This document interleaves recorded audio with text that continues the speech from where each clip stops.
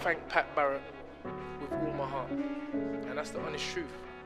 Well, look, it looks like there's a lot of respect there. I saw you two embracing for quite a while at the end of the fight. What were you saying to each other?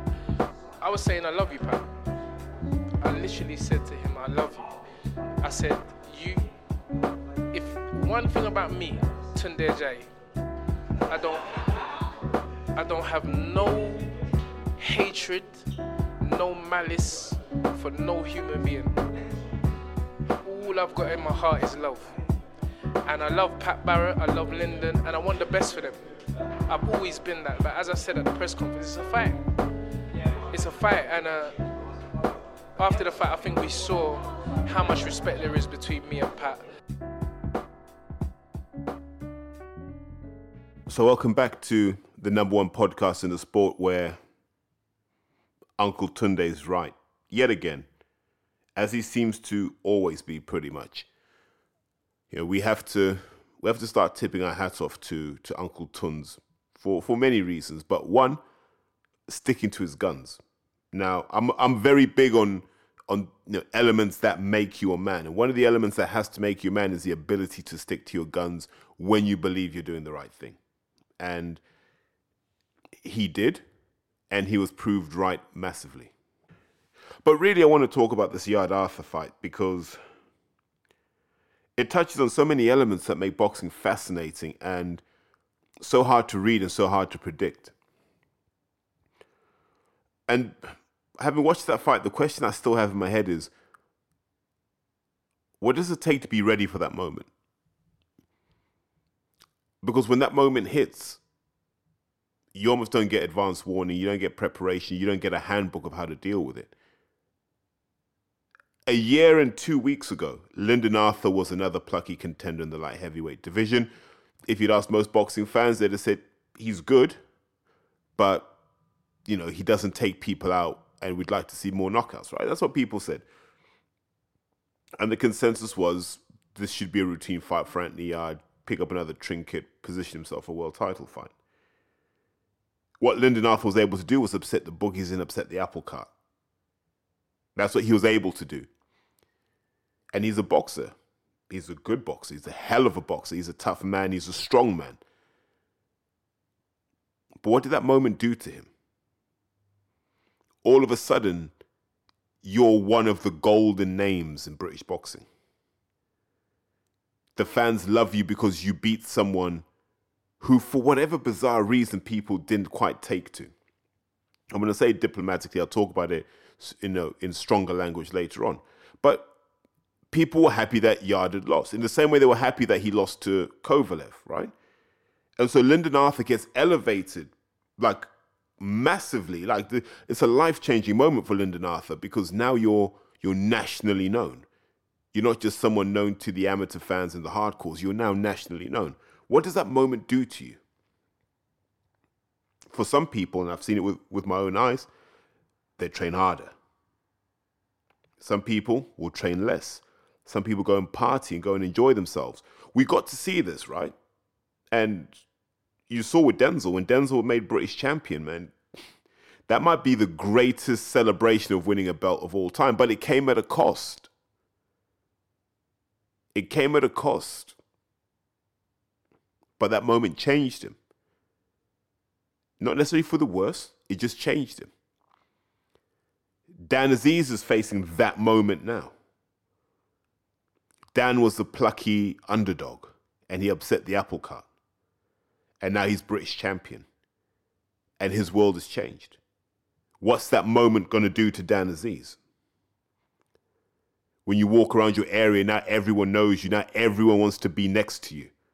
Has Dan Aziz got it in him to say, look, I'm still a professional boxer, there's certain things I can't do?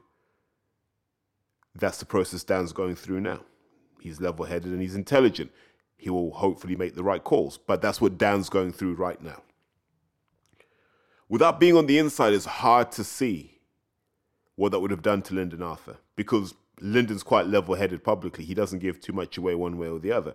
Every so often, the mank in him will come out 100%, but generally he holds it true. But what we've now understood is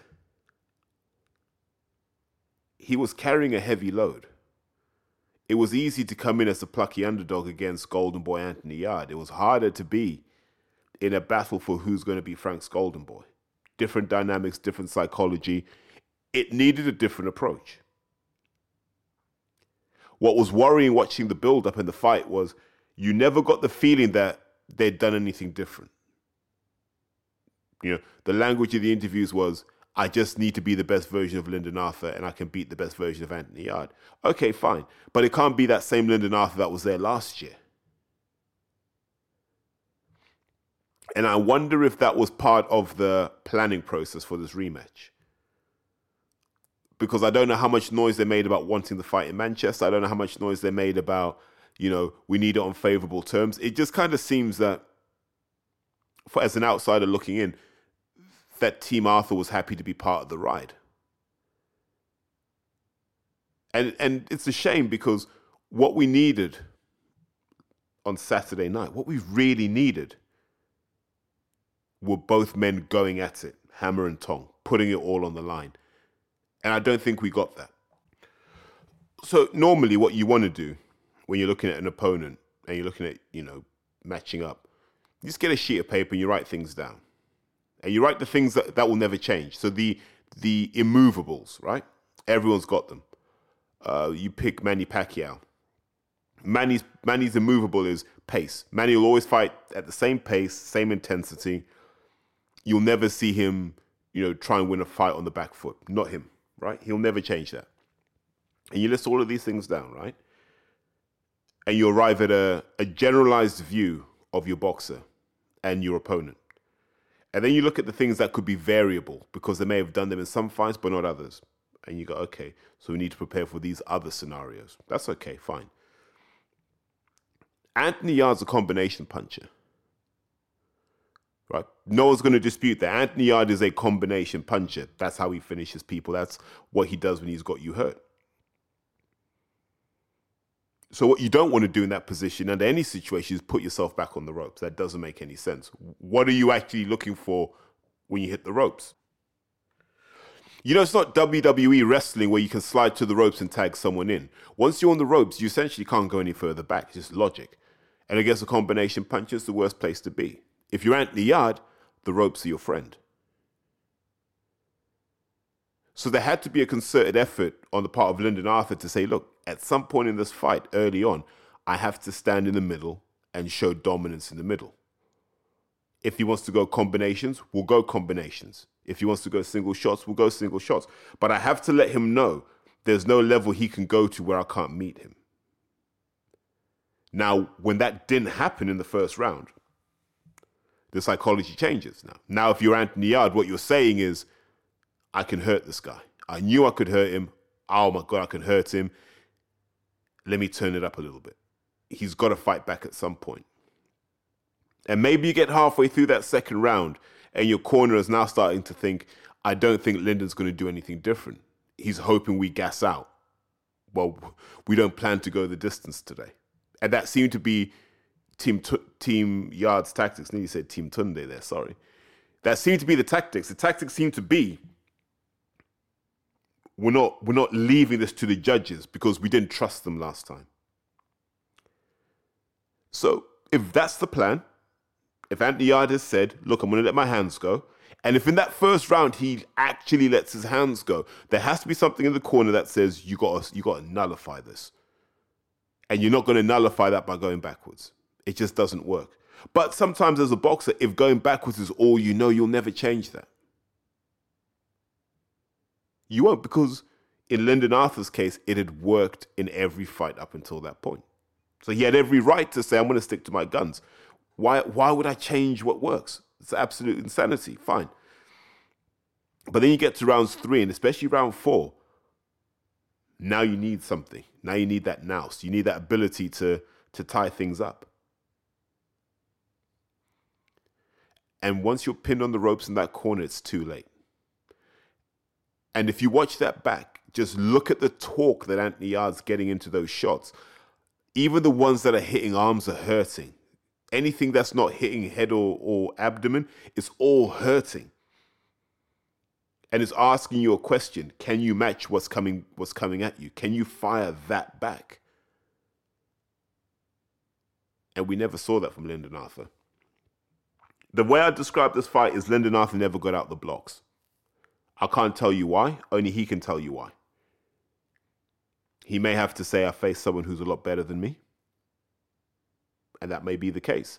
He may say he was underprepared. That may be the case. Maybe he was injured. No idea. What I do know for absolute certain is Anthony Yarde came out the traps with a point to prove, and I don't think Lyndon Arthur did. I genuinely thought the low-key approach he was taking was an approach to just conserving energy. I thought, well, Lyndon doesn't want to get too deep into it. He's just having a laugh and a joke. He's deflecting things. He's diffusing the tension. Fine, that's all good. But he fought the same way. That's the real shame, because he's talented. Do I think Lyndon Arthur could stand and trade with anyone? 100%. He's a grown man. He's been boxing for long enough. It needed to happen on Saturday night, and it didn't. And as fans, we reward the people that do it on Saturday night. That's why we love Fury. It's why we love Joshua. It's why we love Canelo. It's why we love Josh Taylor. It's why we love, no matter what I think about him, that's why people love Sonny Edwards. Because when the lights come on, they deliver what they're capable of delivering. And more often than not, it gets them the win. And I just don't think Lyndon Arthur's true ability came out on Saturday night, but that's the only time it counts. He might be better than Anthony Yarde today, but it was Saturday night where it really counted, and we didn't see it. So what are the respective trainers? So if we go back a year ago, Pat Barrett's star rose. You know, people started to look and go, well, he's got Lyndon. Lyndon just beat Anthony Yarde. He's got Zelfa. And that whole Collyhurst and Mostyn gym was sprinkled with that magic dust. Well deserved, by the way, because they have actually produced damn good boxers over time. It's not a myth. The quality they produce is not a myth. Lyndon Arthur's ABA championship is not a myth. Zelfa Barrett's talent's not a myth. None of the success attributed to that club is a myth. And Pat was finally getting his day in the sunlight, right? He was getting the praise he deserved. He got his roses. Now, the problem was, at the same time people were elevating Pat Barrett, they were tanking Tunde Ajayi, right? Factually, they were tanking him. And the anti-Tunde camp had many flavors, right? So let's break it down. There were the people who just don't like Tunde, right?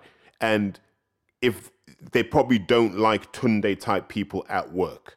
They don't like Tunde-type footballers, right? There's some people who are just like, mate, just do your job. I don't want to hear from you, right? And that's an objective statement. Doesn't matter who you are. Don't want to hear from you. Then there are the people who dislike Tunde because they're like, I don't feel you deserve the success you've got. What have you really done? And they're the people who genuinely think that they could have taken Anthony Yarde and made him a success, right? Even though they've never trained a person in their life, they genuinely think that they could take Anthony Yarde and make him a success. They genuinely think that they could put in those hours, take him to all of these different places where he has to go. They could do all of that stuff, manage the logistics, manage this, manage that. They genuinely believe they could do all of that themselves because it's that easy, right? So they dislike Tunde because they're like, mate, I could do what you're doing, and it looks like you're messing up. And then there's the camp, and I think this is the biggest camp, of people who genuinely hate the idea of Tunde Ajayi being a black man making a lot of money and being successful and being unashamed with it and being vocal with it. And these are normally the same people who hate Spencer Fearon for being black and vocal too. They exist. And I know at this point some people are going to now tweet me and say, mate, this is when I turned off the podcast. I didn't want to get into all of that. You're probably part of the problem, right? You're probably part of the problem. And if this is making you uncomfortable enough to turn off the podcast, by all means, go about your business, go and do your thing. Not the audience I want. That camp exists. And when people say, what do you base that on, Terry? I've seen Anthony Yarde's inbox, and I've seen Ohara Davis's inbox, and I've seen Tunde Ajayi's inbox. Anecdotally, I've heard from other black fighters and trainers about what they've received, but those are the ones where I've seen the abuse they get. And you can tell me that it's bot accounts, it's burner accounts, fine. But someone's writing this stuff, someone's thinking this stuff, and someone's targeting it at Tunde. It's a problem. And here's why it's a problem. We can only judge a trainer's ability on what they do with what they have. Now, Tunde took a young man, and I don't want to rehash my In Defense of Tunde episode. Please go and find that one in the archives. It's a good one. But I do want to say this. He took a kid that no one else wanted to touch. Remember this.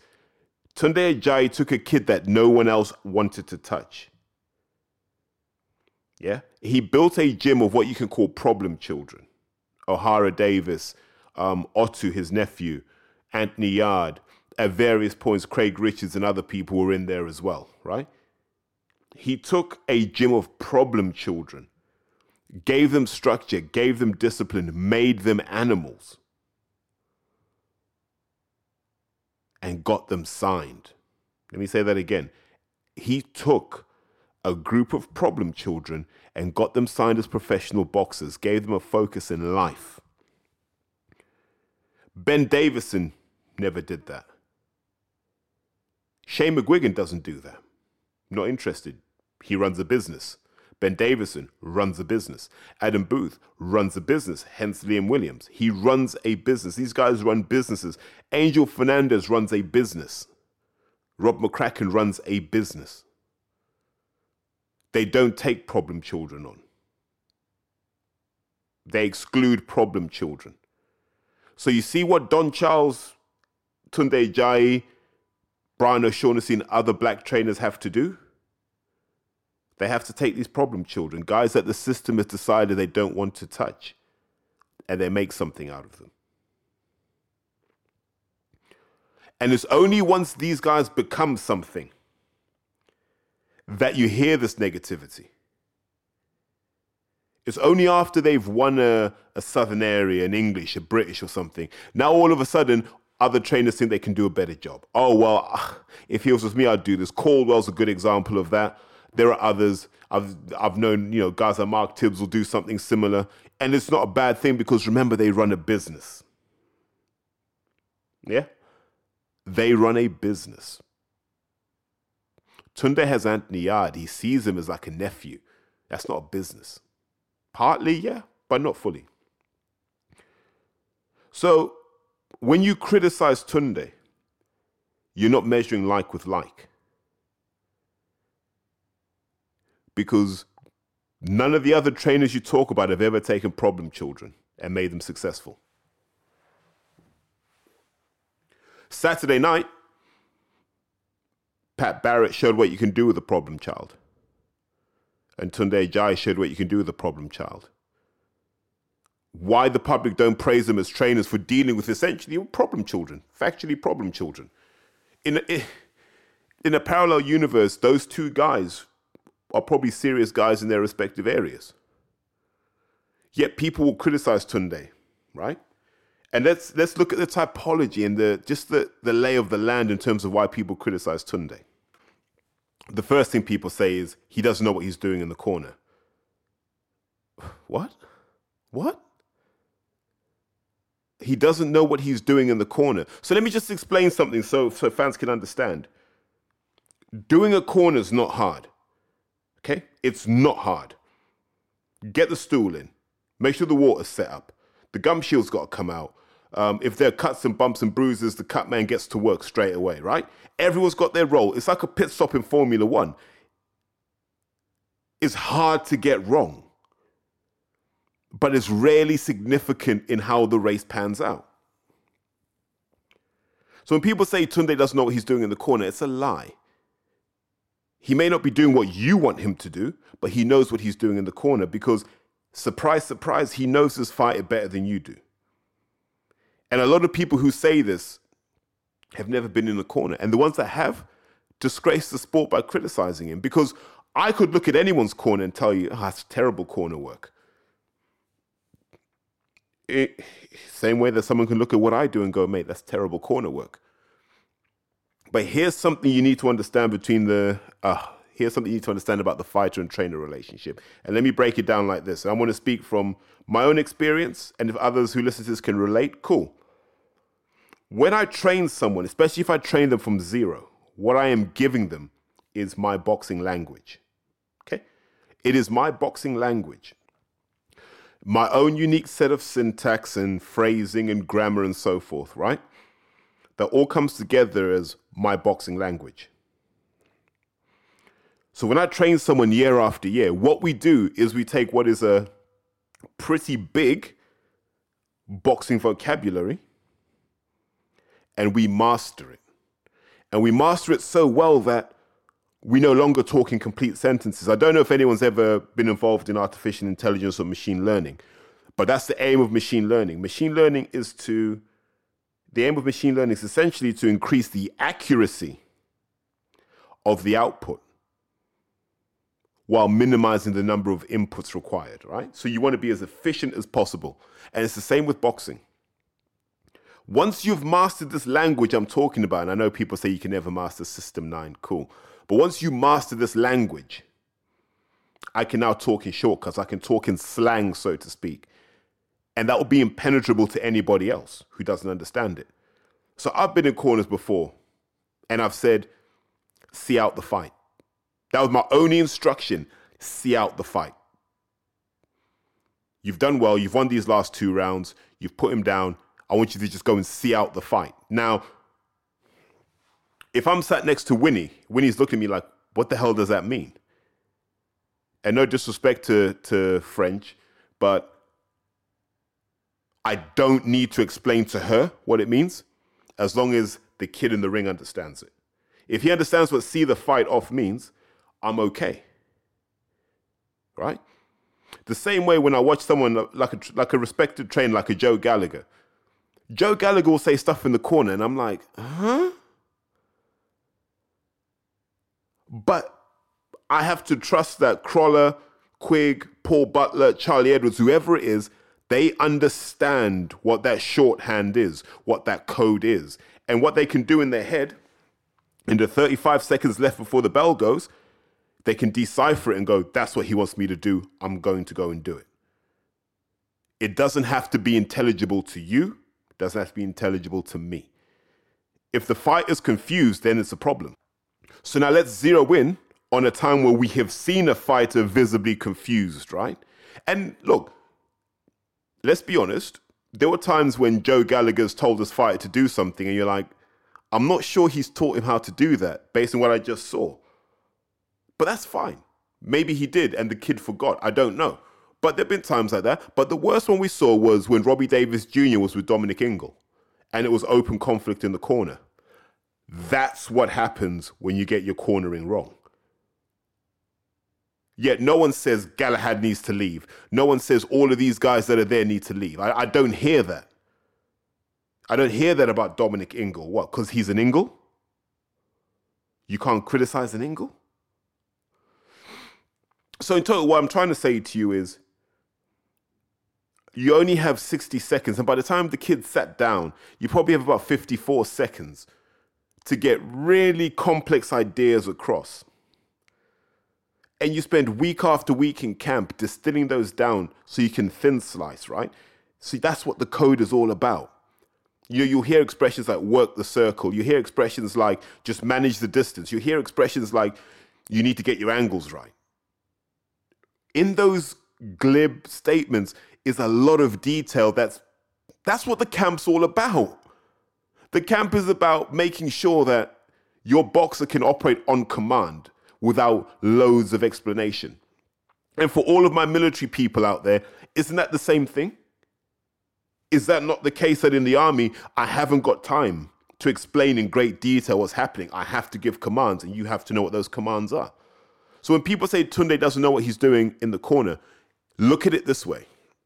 Lions in the camp may mean a sequence of 100 different instructions. Empty the tank may actually mean, look, keep throwing the punches you're throwing at a higher pace and higher intensity. As long as Anthony Yard understands what that means, it doesn't matter what fucking Norman on Twitter thinks. It doesn't matter what racist Lee thinks. It doesn't matter what racist John thinks. It doesn't matter what those guys think. It matters what the fighter can take from the instruction. So when people are there criticizing Tunde and saying he can't do this, he can't do that, who else has taken someone from where Anthony Yarde started and got them a world title shot that quickly? Joe G with Crawler, salute for that. Tony Sims with Lee Purdy? Maybe. But there are a few. Right? There are a handful of guys. Tunde's in that company. Tunde Ajayi is in that company of a Tony Sims, of a Shane McGuigan, of a Ben Davison. He can hold his head high in that company. And when people say, why don't more fighters go to Tunde? I'll answer that for you. You can't live with his training. Most boxers today can't live with the volume you've got to do with Tunde. You've got to be physically durable to do that, and a lot of boxers aren't. And look, as a counterpoint, Tunde and Spencer Fearon do their own show, and they've said some dumb things about certain people, and they've been confronted about it. So it's not like Tunde's this angel who does anything. But I tell you what he's not, though. Like, he's not out there just needlessly trolling with no basis. And I think a lot of people, and this is what we're supposed to do as a boxing community, we're supposed to regulate this sort of stuff and go, okay, you don't like Tunde. Tell me the truth about why you don't like Tunde. It can't be down to his coaching ability, because like I said before, there's only a handful of people that could have taken someone like Anthony Yarde and got them a world title shot. A handful. So it can't be down to his coaching ability, because everyone that's trained with him speaks highly of him, right? In the sport, the people who have worked with him speak highly of him. It can't be about fight tactics, because Anthony Yarde has lost twice. Once to Sergei Kovalev, who, for the record, is a damn good light heavyweight. And once to Lyndon Arthur, in a year where he lost 2 family members to COVID and had to fight in an empty arena and had to deal with all sorts of grief. So it can't be tactical. And I think what we see now, it reinforces that it can't be tactical. Okay, I just don't like the guy. Now, when someone says, I just don't like, they're lying to you. So what is it you don't like about him? Let's drill into it. And often there's no real reason, because there are other people they like with the same traits. I like the people who say, listen, I just don't like black people. Fuck them. I can live with that. At least you're being honest. Don't try and hide behind logic and go, oh, it's this, it's that. It's not. And I'm not saying everyone that dislikes Tunde Ajayi is racist. What I am saying is there's a lot of racism hidden in there. Because I'm still waiting to see the people tell Chris Billam-Smith to leave Shane when he loses, because no one did. Now, do you know what I mean? And I don't think it's the right thing to do, by the way. I've said it numerous times. Leaving your trainer doesn't solve everything. When Dubois lost to Joyce, Martin Bowers was all, I mean, he was okay. When Denzel lost to Felix Cash, no one said Denzel needs to leave. When Mark Heffron lost to Denzel Bentley, no one said Mark Heffron needs to leave. Why? Where was the same energy? But Zelfa Barrett had to leave. Now I'm going to hear Lyndon Arthur has to leave. And that's because people act like they really know. And I was talking to a friend. I don't want to heat him up by putting his name out here. And I was saying, the issue we have with boxing is everyone believes their opinion matters. Even people that don't buy tickets, they believe their opinion matters. I'll just save you the hassle, right? My opinion doesn't matter. Your opinion doesn't matter. All that matters, facts. What happened in the real world, what is going to happen in the real world. If you can't cope with that, boxing's not the sport for you. Yeah? Go back to torturing cats. Go back to upskirting women on the tube, whatever it is you weirdos do. Because how can you genuinely believe that your opinion is that important? What, just because you've got 140 characters to express it, it suddenly becomes important? No. Leave Tunde alone. Let him do his thing. Let him train his fighters until you're prepared to have the same energy for everybody else that messes up. Because what you're going to hear in the next few days is, without James Cook, none of this would have been possible. Right? That's what you're going to hear, and it's absolutely ridiculous. So most of us who have done our miles in the amateur scene, we know James Cook. We know James through the Pedro Boxing Club, right? Lovely man. Now, he's a guy, I mean, you see him, you shake hands, and you show him respect as an elder, as a guy who really put it down for the sport. In the same way I show that respect to Clifton Mitchell. Same way I show that respect to Joe Gallagher. You show that respect to your elders, guys who have put it down. But look at, just pause and say, okay, if this guy was a game changer, if he was the reason why Anthony Yarde was able to win, let's start listing all the world champions that have come out of the Pedro Boxing Club.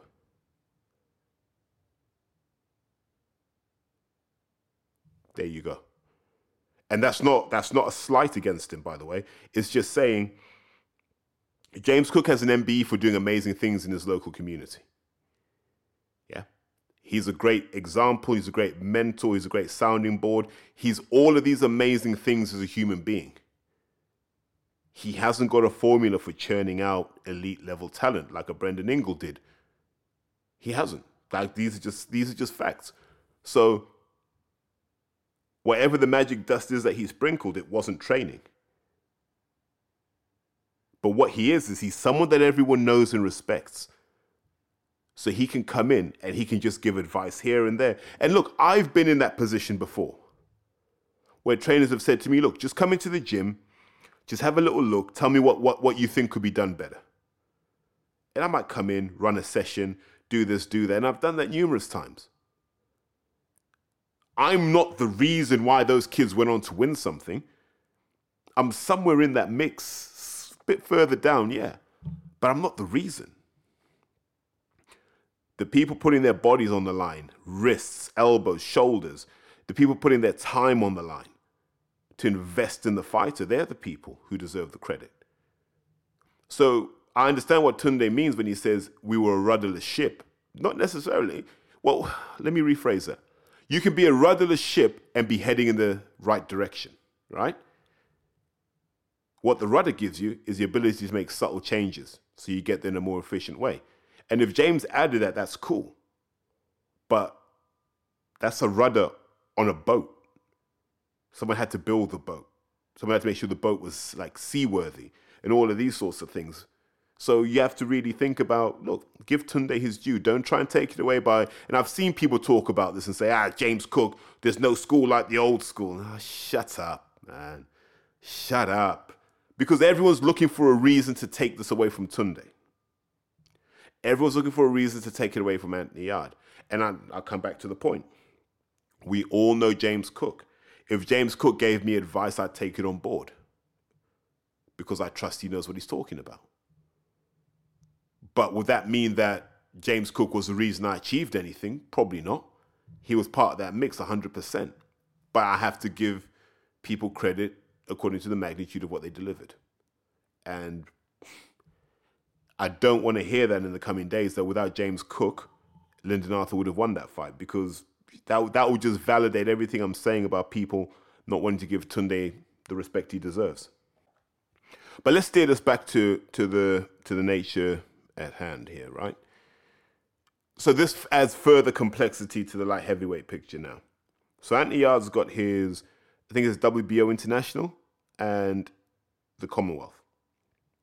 And so he's parked up waiting for the winner of Callum Johnson versus Joe Smith Jr. So the earliest he can fight for the winner of that title is probably like July, August next year. But he needs an interim fight. So what do you do with him? I think Frank's learned his lesson and said, I'm not going to put him in with anyone dangerous. So don't expect Anthony Yarde to fight anyone British anytime soon. Expect them to go back to the formula of highly ranked Eastern Europeans with questionable records. They won't risk it again because they need to get their money out.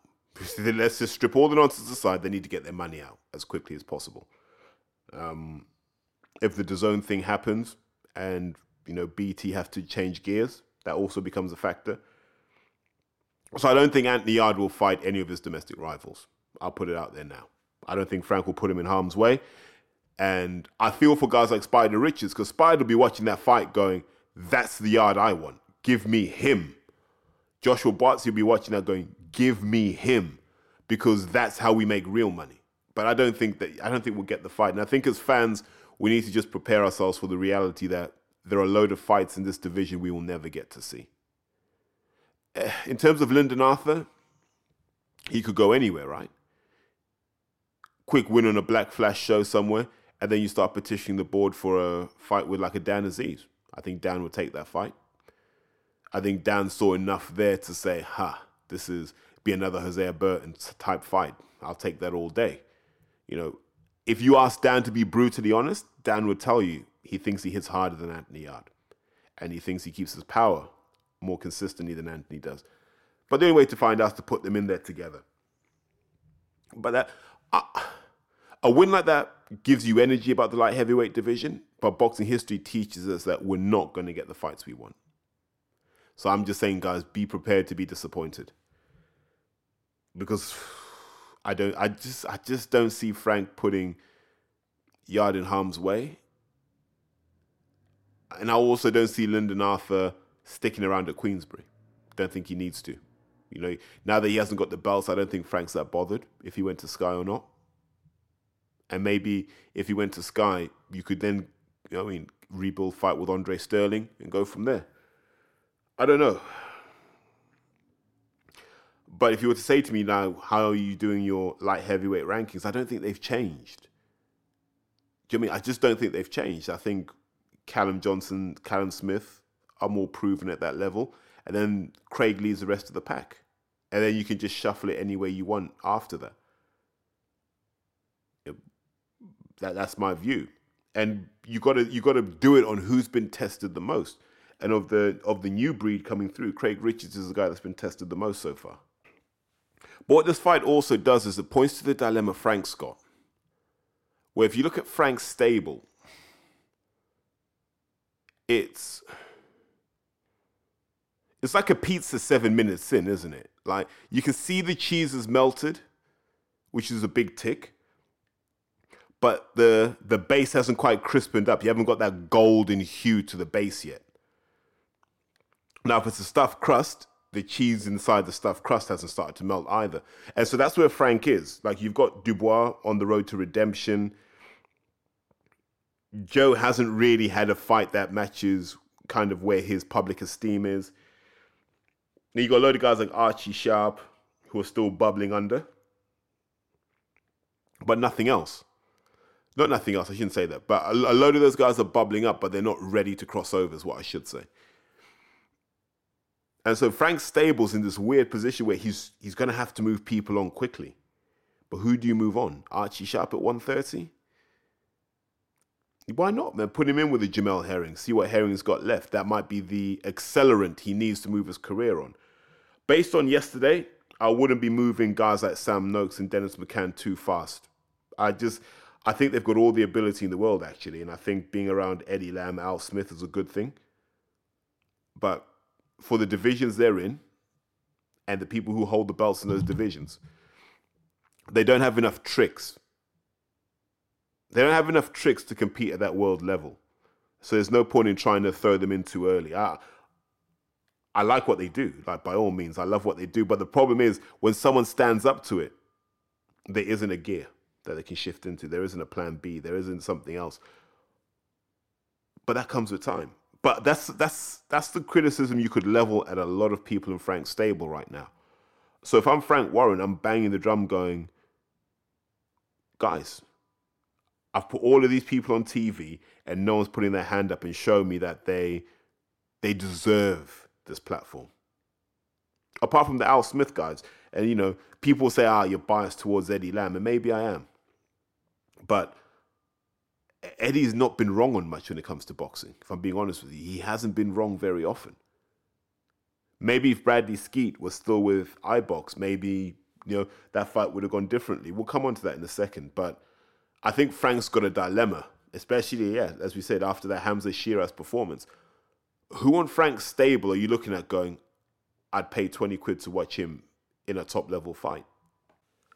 But the issue that worries me, and I look at it wider than just Frank Warren, is if you look at Sky, and you look at DAZN, and you look at BT, they're really building stables for the hardcores. Like, there's not much in the way of crossover appeal. You've got Eddie's got Lawrence, he's got Dillian, he's got Derek, and he's got Conor Benn, right?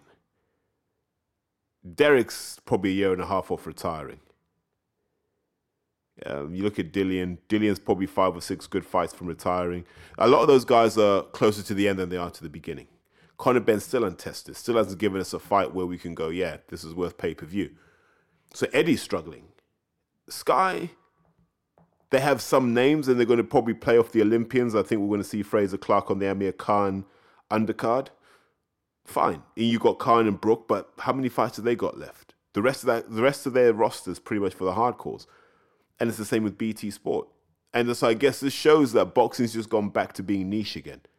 And it reinforces the importance of someone like an Anthony Joshua.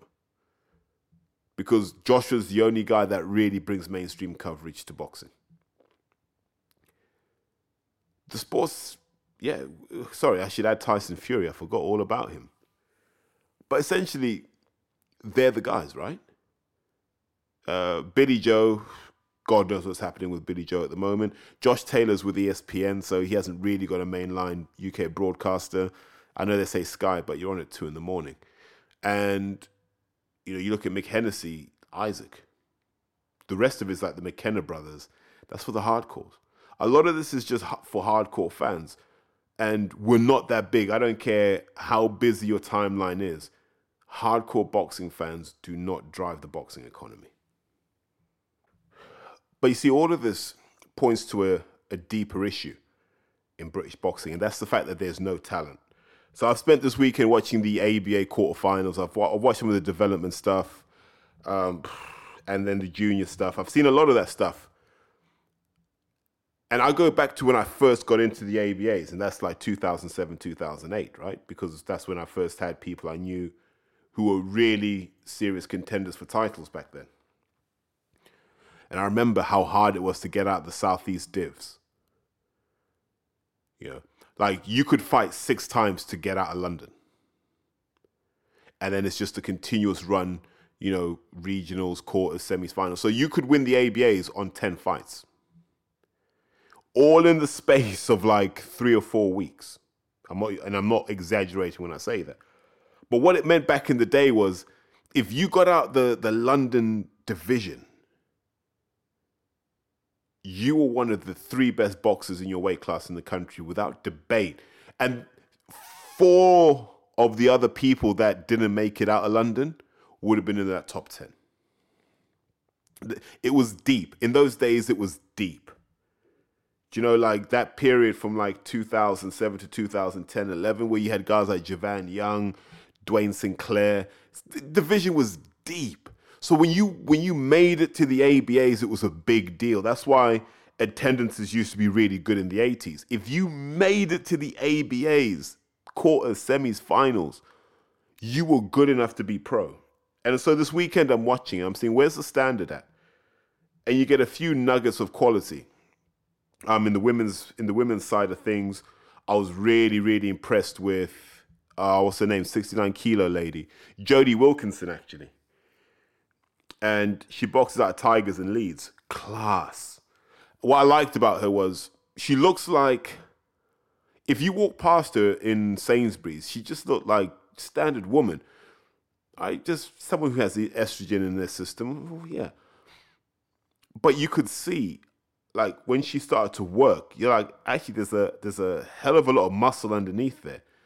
And so she was fighting a lady called Amara Taylor in the semi-finals on Sunday.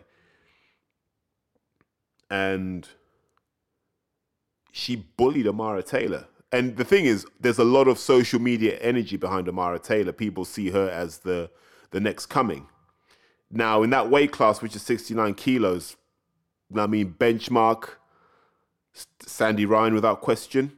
Other notable mentions, I'd put in Stephanie Rowe, and I'd also put in Stacey Copeland. I thought, Stacey at 69 was a hell of a fighter. Is Amara Taylor at that level? Nah, of course not. She's not. And what's happened is, because of the whole Instagram boxing thing, you have people now who focus on trying to look good. instead of learning how to fight. So it's when I see people doing the whole jerking their head from side to side. You know how Shannon Courtney does it, while they're rolling their fists, but they do it so far out of range. You're like, what does it really mean? And so you see all that social media attention focused on her, and you go, she could become a good boxer in the future. There's no question about that. But right now, she's not ready. And then you kind of see someone like a Laura Stevens, who boxes out of Far Cotton in Northamptonshire, and you think, she looks ready to turn over, but the judges don't like her style, so she's never really had the break. And she's also had to deal with people like Stephanie Rowe year in, year out. And I don't know where Stephanie Rowe is. This is where I look for guys like Jamie Ingleby. And I go, where's Stephanie Rowe? But I say that just to say that the quality's gone down a lot in the last 3 or 4 years. And I don't think that's just a boxing thing. It's a societal thing. People just aren't as strong. People aren't as motivated to fight anymore. We're just becoming a softer nation in general. And so when I watch these ABAs and I think, okay, so who's really going to make it in the pros? You struggle, right? There were guys like Rampton Musa might do it, but he's already with GB. Courtney Bennett, my lad's already with GB. And then the kid that he lost to today on a cut, Harvey Dyke? Yeah, Harvey Dyke. He's got a future. Maybe not a heavyweight because he just looked fat as hell. But he looked like he could fight. But there's not many. The rest of them just look like ranked novices. There was another guy as well, boxed out of the East Midlands counties. I was going to call him Trey the Truth. It's not. Trey Dewberry. Yeah, he looked good as well. He looks like he's got a future. But that's about it. There's nothing else there, and I know the Earlsfield people get annoyed when I say this, but they've got a guy, Omar Augustine, and the fact that guy's gone through to the final tells you how weak the division is, because 5 or 6 years ago, he'd have got cut in half with body shots. But in this era, he can do what he wants. So I feel for Frank and I feel for Eddie, and that's why they're having to look further afield for talent, because we're not producing in this country. The quality kids aren't walking through the door, and where they do, most of the coaches are mediocre. We should have retired Joe Gallagher, and that's no disrespect to Joe. We should have retired Joe, where Joe should have said, all of these young coaches coming through are doing stuff I don't understand. But look at Joe. Joe's on like act 3 of his career, and he's like, I'm feeling better than ever because these youngsters can't compete with me. So salute to Joe. Ben Davison's been able to come in and do his thing, and I know people criticize Ben, but I salute Ben because he's got the ball and he's running with it. Billy Rumble out of Rumbles and Sittingbourne, he's doing his thing too. Shane McGuigan, these young guys are doing their thing. Bobby Mitt, who's training Isaac at the moment, he's doing his thing. So they're all doing their thing. Big Don Smith's doing his thing. But are we moving the sport forward collectively as trainers? We don't talk much about boxing. We don't communicate much. I speak to Don a lot. Like, we share ideas.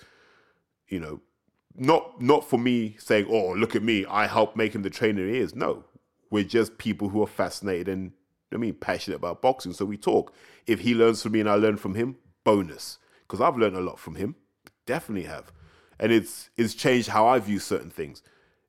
And so I always thought that our generation of trainers would be better at communicating and sharing ideas, understanding that we all rise together. But it hasn't happened. And that's why the OGs like Joe Gallagher and so forth, that's why they're comfortable for a while, because we're not ready to take the throne. So they'll be there for as long as they want to be. But yeah, we are struggling with talent. I wasn't impressed with many people who boxed in the ABAs this time. They look like novices. Like, they look like guys who should be doing the developments. There's a degree of polish you need, I think, when you box in the ABAs. That's why normally the guys who win it have 40 or 50 bouts, because there's a degree of polish. You've got to know your way around the fight, and you've got to know your way around the tournament. Today was hard for me because, my guy Courtney Bennett didn't make it through, got stopped on a cut. It may be the most bizarre thing I've ever seen. So he got cut in the quarterfinals on Saturday. Dropped the guy with a peach of an uppercut. If you can find that on YouTube, please do that. I might tweet that, actually. Beautiful. I remember teaching that move. I'm so proud. Ooh. But He sustained a cut because the guy was reckless with his head. And this is what happens with novices. Novices are reckless with their heads because they panic and they behave like rabbits in headlights. So Courtney wins comfortably. Gets into the semis, but he's got the cut. Now, here's the problem. On Saturday, the doctor that had the glue, now why these doctors don't all have identical kits is beyond me, but the doctor that had the glue had left early. So Courtney's now there with the butterfly sutures, which isn't the best way to heal a cut if you go to box tomorrow. The glue would have allowed time for the collagen to start forming over the cut and would have accelerated recovery. We skip that, right? So you get to Saturday, and he boxes this kid, Harvey Dyke, who's talented. He's a southpaw, probably carrying far too much weight, but he's probably been boxing since he was young. He looked like he knew what he was doing. But he was reckless with his head. So whenever he was in, he started just shaking his head from side to side. The referee does nothing about this, by the way, which the referee should have done if he was doing his job. So in doing this, the cut opens up.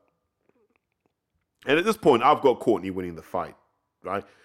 There's a minute and a half to go in round 3, and the cut opens up. Courtney goes to the doctor. The doctor says to the referee, "Ref, how long to go in the fight?" The ref says, "I can't tell you." Now the doctor's like, "So I can't tell you whether the fight should be stopped or not, because if it's 2 minutes 50 seconds to go in the fight, maybe he doesn't want to carry on. If it's 1 minute to go, he should carry on. So it's 1 minute 30 to go." I'm looking at that going, Courts can see this out. He's experienced enough now, he can see this out. And so that the doctor and the ref are having an argument. So the ref's like, forget it. I'm just going to stop the fight. On that whim, you stop someone going to the ABA finals. On that whim. That's kind of one of the reasons why people don't bother with amateur boxing. That amateur boxing kills itself through things like that. And look, I'm going to humble myself and say, I've seen Courtney win fights on cuts before, and I've seen him lose them. So it's something that happens in the sport. But do we have to go back to head guards? I don't know. Because those kind of cuts can impact you in the pros. So I don't know. I think the rest should be tighter on the head thing. You know, this whole, but you got to let them box inside. None of these boxers have ever trained to box inside. It's just a melee in there. It's a mess and it's disgusting. And through that, kid's just got his head cut open. And then through the cut, he's had his dream of winning the ABAs stopped. Not through his own efforts, but through the panicked decision of a referee. I thought it was disgusting. So I stopped watching everything after that. But overall, the standard is poor. It's poor. And I know people are going to start saying, well, okay, what do you actually pin it down to? Well, you see these shows, and Dennis Hobson does them, Errol Johnson does them, Steve Goodwin does them. You see these shows, and you've got all of these guys on there, and so-and-so's making his debut, and he's doing this, and he's doing that.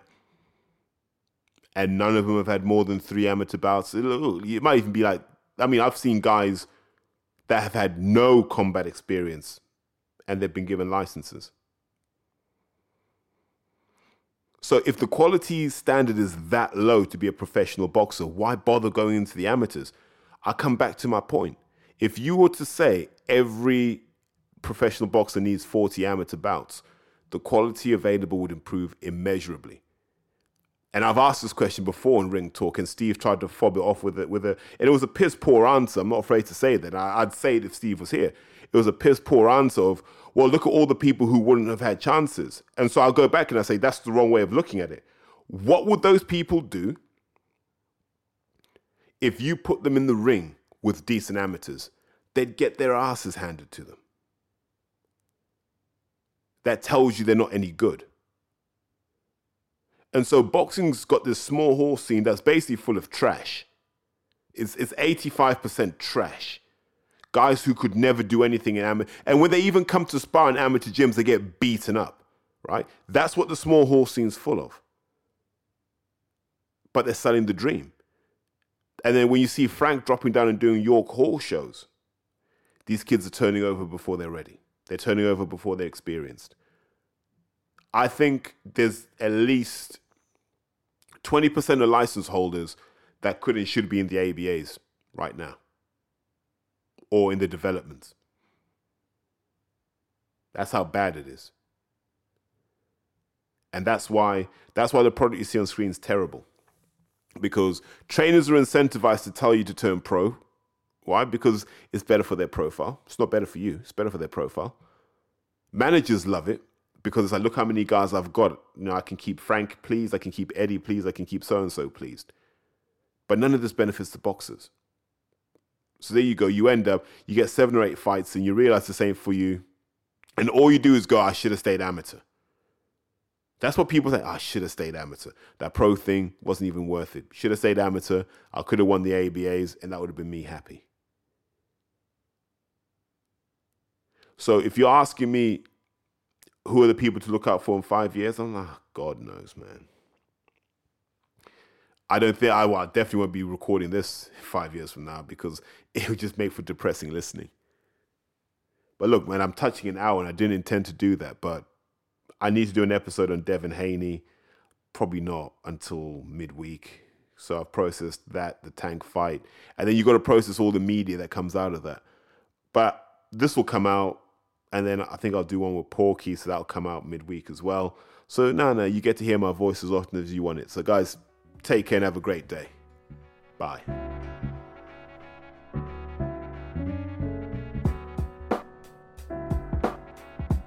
Ignore the fact about what I went through in 2020.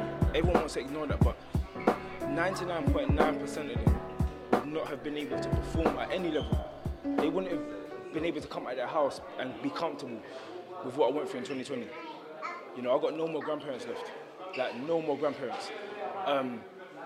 Like, that's not something that's easy to deal with, you know. I got no dad left, you know.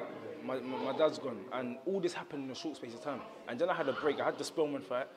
You know, I'm trying to, okay, I've got a victory, you know, I'm getting a bit happy, but I'm still thinking about the negatives. And then, boom, another family member goes.